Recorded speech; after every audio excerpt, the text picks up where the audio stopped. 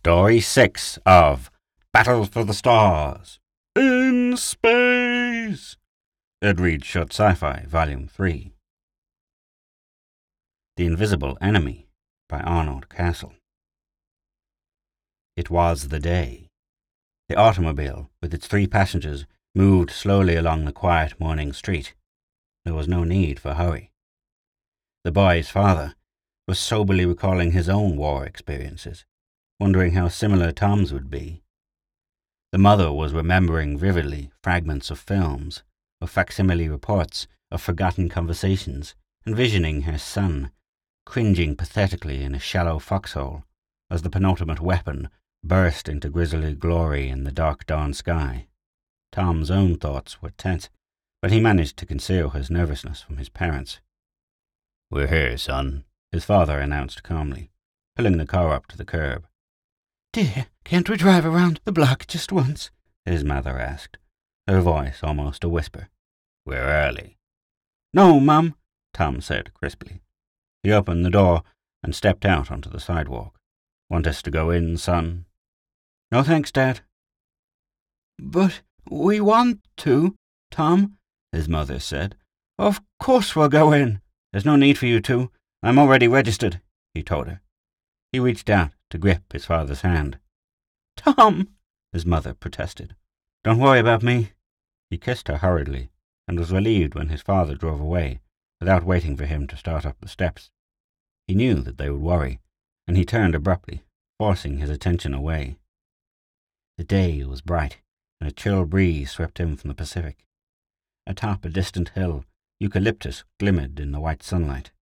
Inscribed over the portal of the modest building which he now faced were the words, "Department of Peace, that the age of violence may forever remain history." Bullets splattered into the mound in front of the foxhole, sending a dense spray of dust and gravel into the pit. Tom spit out the mouthful of dirt and cursed. "They coming?" the soldier next to him asked, waiting silently. "No," Tom told him gloomily, "but they know where we are." "Maybe they'll try murder. Think they'll try murder?" Tom shrugged. "Going back to sleep. I'm watching." The other was several years older than he, and a corporal, but not very bright. Still, it was better than being alone. The worst thing he could imagine was having to face the enemy, utterly alone. If only he could remember what the enemy looked like, it would not be so bad. He forgot so much. Sometimes it seemed like he'd been in combat just a few days, but other times it felt like he'd been up there forever, waiting, moving forward, moving backward, thinking that at last he was beginning to get the picture, but not sure, never sure of anything. If only he could recall something beside the immediate present, then maybe that situation would start to make a little sense. He knew why he was fighting, vaguely. It was to safeguard certain inalienable rights, which ones he could not exactly remember. The odd thing was that the enemy was fighting for the same goal. He sensed that intuitively. But who was the enemy? He thought he had known once, but that had been quite a while ago. What did they look like? He would have to ask someone. An infrared flare blossomed some distance down the valley. Tom adjusted his binoculars and scanned the slope. Nothing. Remotely, the monotonous rumble of atomic artillery began pounding through the night. From far away echoed the transient whisper of a jet. Now his legs were beginning to get cramped. That happened every night, and he knew that no matter which way he bent them, the pain would continue to grow. However, there was always the consolation that toward morning they would become numb. He opened his one remaining ration can, tore back the layers of thermofoil insulation, and started devouring the warm lamb stew. The dull staccato of automatic fire commenced far down the valley. Somebody screamed. Tom contemplated his own flashless weapon, trying to recall what he had been taught about its principles of expulsion. That had been so far back, a year, 2. He didn't remember. It was time for the corporal to take over the watch, but Tom decided to give him another 10 minutes. Wearily, he raised the binoculars to his eyes, pushed the switch. The battery was about exhausted, and he replaced it. Overhead a flare was drifting downward, and he watched as it illuminated the murky battleground. "Lad up," the platoon sergeant growled. The troops had been waiting for a quarter of an hour beside the road. Tom had long since learned the futility of speculation, but conversation was vital, and there had to be a topic. "Maybe they're trying to get trucks for us," he muttered to the soldier next to him. "Maybe they're planning a picnic for us," the other suggested. "Trucks, picnics, you guys make everything too complicated," a third soldier remarked. "Every time something happens, you figure out a different reason for it. Not me. The way I see it, there's just one cause for everything they tell us to do or don't do, say or don't say, think or don't think, and it's discipline. Look at it that way, and you're always one ahead of them." "I like the idea of a picnic," the other replied obstinately. "Only it's supposed to be a surprise, and that's why they don't tell us nothing." "Okay, you guys, strip those butts." Tom hoisted the straps of his pack under his aching shoulders and fell into file behind the other two. The heel of his left boot was wearing badly, and he could sense the strain on his ankle. He tried placing his weight on the ball of his foot, but that made him limp.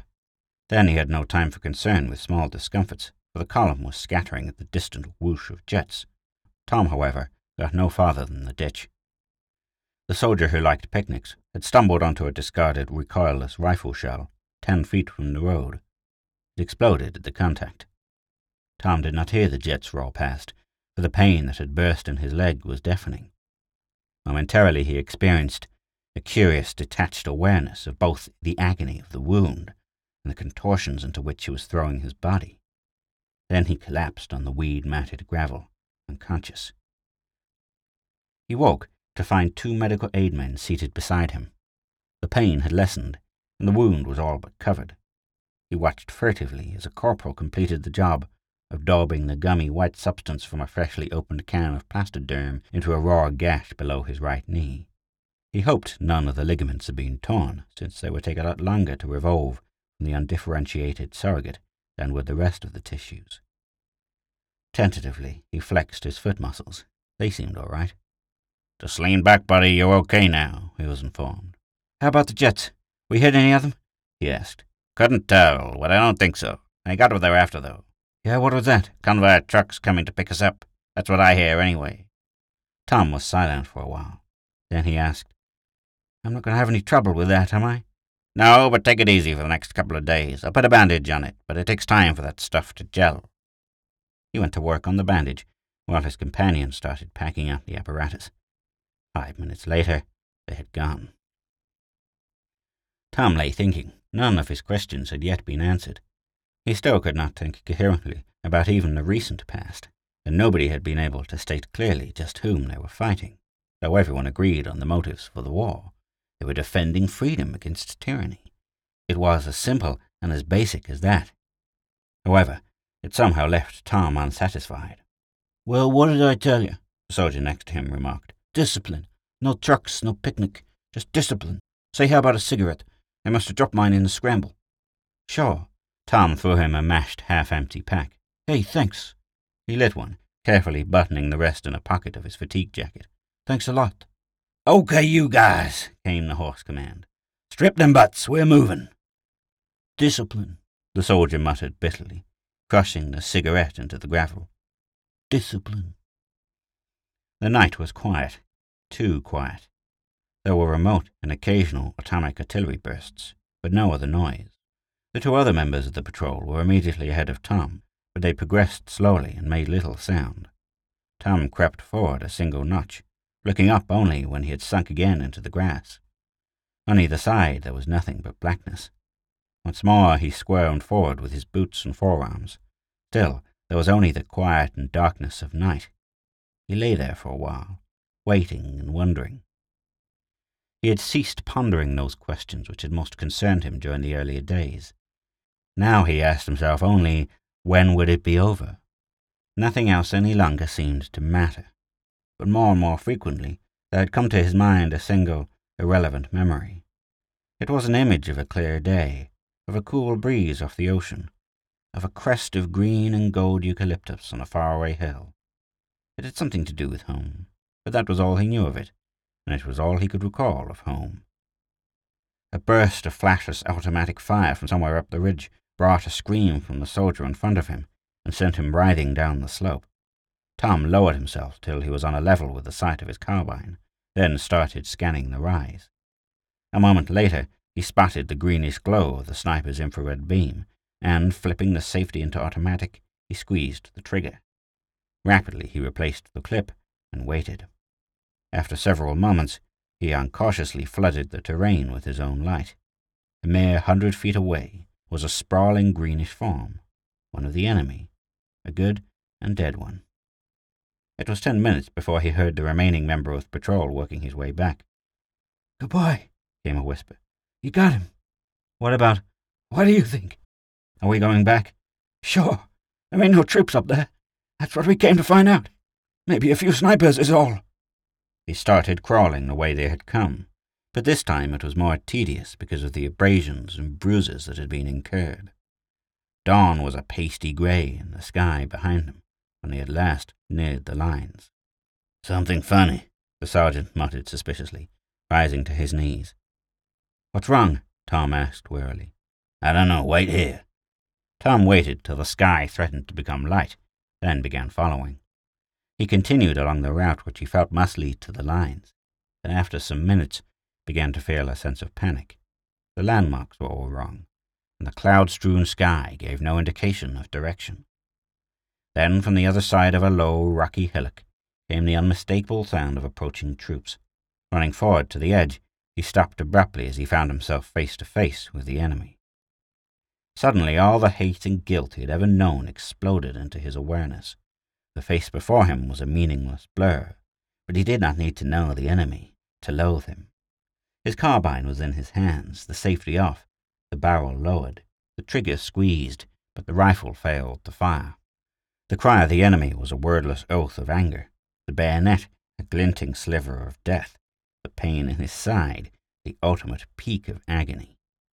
But as he fell back onto the rocks, he sensed something beyond rage in the bright young eyes of his destroyer. He sensed hope, the possibility of peace, and even of happiness, for those anger-maddened eyes had been his own. He woke up on a bed in a small white-walled room.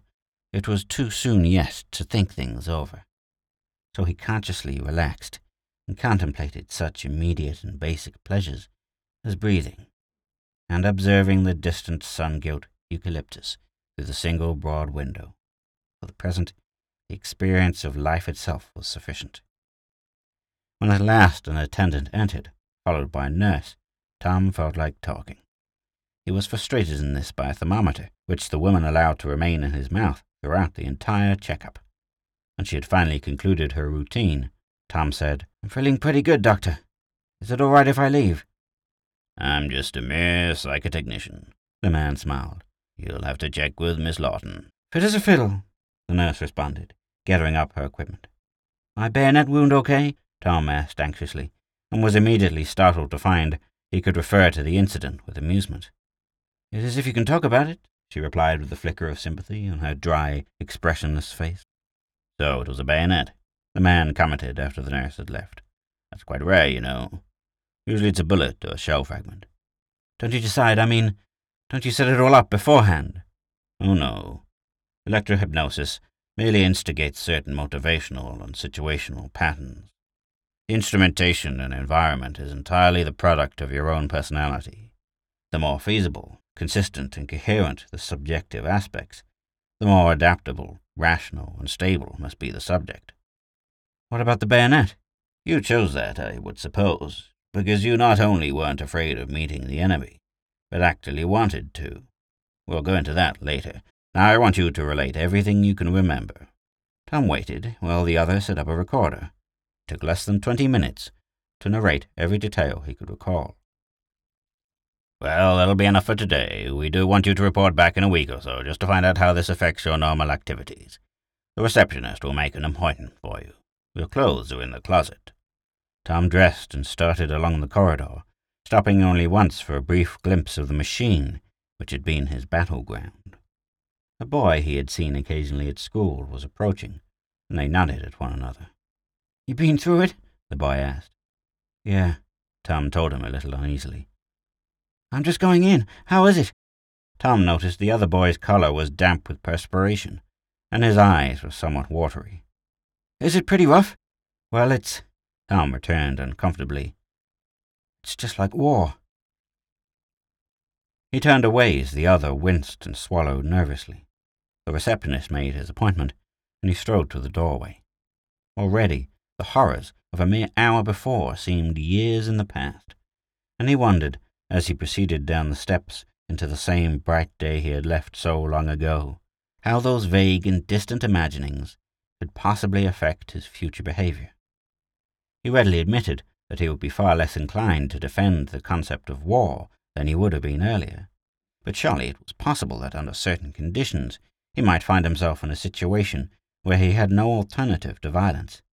Those who had been through it never seemed to get into fights like other kids do, but that could be simply a matter of growing up. Then why, he wondered, was electrohypnosis universally required, and the keystone of the armistice which had concluded the Third World War? With the exception of a few thoroughly socialized individuals, whose capacity for occasional force was necessary to the maintenance of law and order, every male human being of 15 underwent the experience, so there must be some aspect of its consequences which he had overlooked. For some reason, a memory of 3 small boys playing soldier on an autumn dusk slipped in among his thoughts. How disenchantingly different had been the unreal realism of the dream. With an amused start, it occurred to him that the same genuine Captain America infrared electronic sniper kit that had seen him through those childhood skirmishes had accompanied him into combat that morning, and for an instant he wondered if such a thing as an infrared flare actually did exist. Stepping onto the sidewalk, he turned toward home. He would be there in just a little over 3 hours after his parents had left him. They could not have worried too much in so short a period. Still, he decided, it would be best to call them. Everyone had heard rumors of subjects coming out of electrohypnosis with psychosomatic or neurotic after-effects, and while these had been authoritatively discounted, it would be typical of his mother to imagine her son the exception. There was a drugstore on the next corner, and Tom headed toward it. He did not notice the 2 younger school acquaintances until they had crossed the street and had halted in his path. He had never been on cordial terms with either of them, and was in no mood for their banter today. "Well, look who's back from the wars!" the more aggressive of the pair exclaimed. "Where's your medals, Colonel?" "Yeah," the other jibed. "And what happened to your crutches?" Tom regretted very much not having left the building by a rear exit. Their reaction to meeting him in that manner, considering their determination not to exhibit any anxiety over their own imminent ordeals, was bound to be antagonistic. However, his own responses had not yet stabilized adequately, following the experience, to permit much tolerance. He ignored them and started on. "Come on, Tom," the first persisted, stepping swiftly into his path. "Tell us about it. How many of them did you get?" "But he didn't get any. But he just buried himself in his foxhole till it was all over. But he was scared stiff." "Nah, not the Colonel. He was out there in front of all of them. Weren't you, Colonel?" Irritation flamed into anger. Raising his hand, he was about to push them aside, when the hot, searing pain of the bayonet struck him, hurling him back against the wall. For an uncomprehending moment, he leaned immobile, his mouth gaping, his eyes awed. Then, realizing the only way out, he relaxed. The agony subsided and vanished. So that was it, he thought bitterly. So that was the ultimate weapon, not the indoctrination. For the rest of his life, he was to be burdened with the possibility of that vivid torture whenever he so much as considered using force. The boys had backed away apprehensively, and now were moving on down the street with frequent backward glances. It made no difference to him. For the present, they were of another age, an age of violence, an age which he had outgrown. The drugstore was crowded, but Tom made his way toward the rear without noticing the customers. His thoughts were soberly and intently focused on the future. Perhaps, he considered, by the time his great-grandchildren were men, a way of life would have been created which involved neither the inevitability of war nor the alternate necessity for an invisible, poised bayonet. And so far as his own life was concerned, if the latter meant that he could return home instead of trudging back to the barracks, then he accepted it gracefully. The price of peace was bound to be high, he reflected, since man had never before been able to afford it. Sliding into the phone booth and pushing a coin into the slot, Tom began dialing.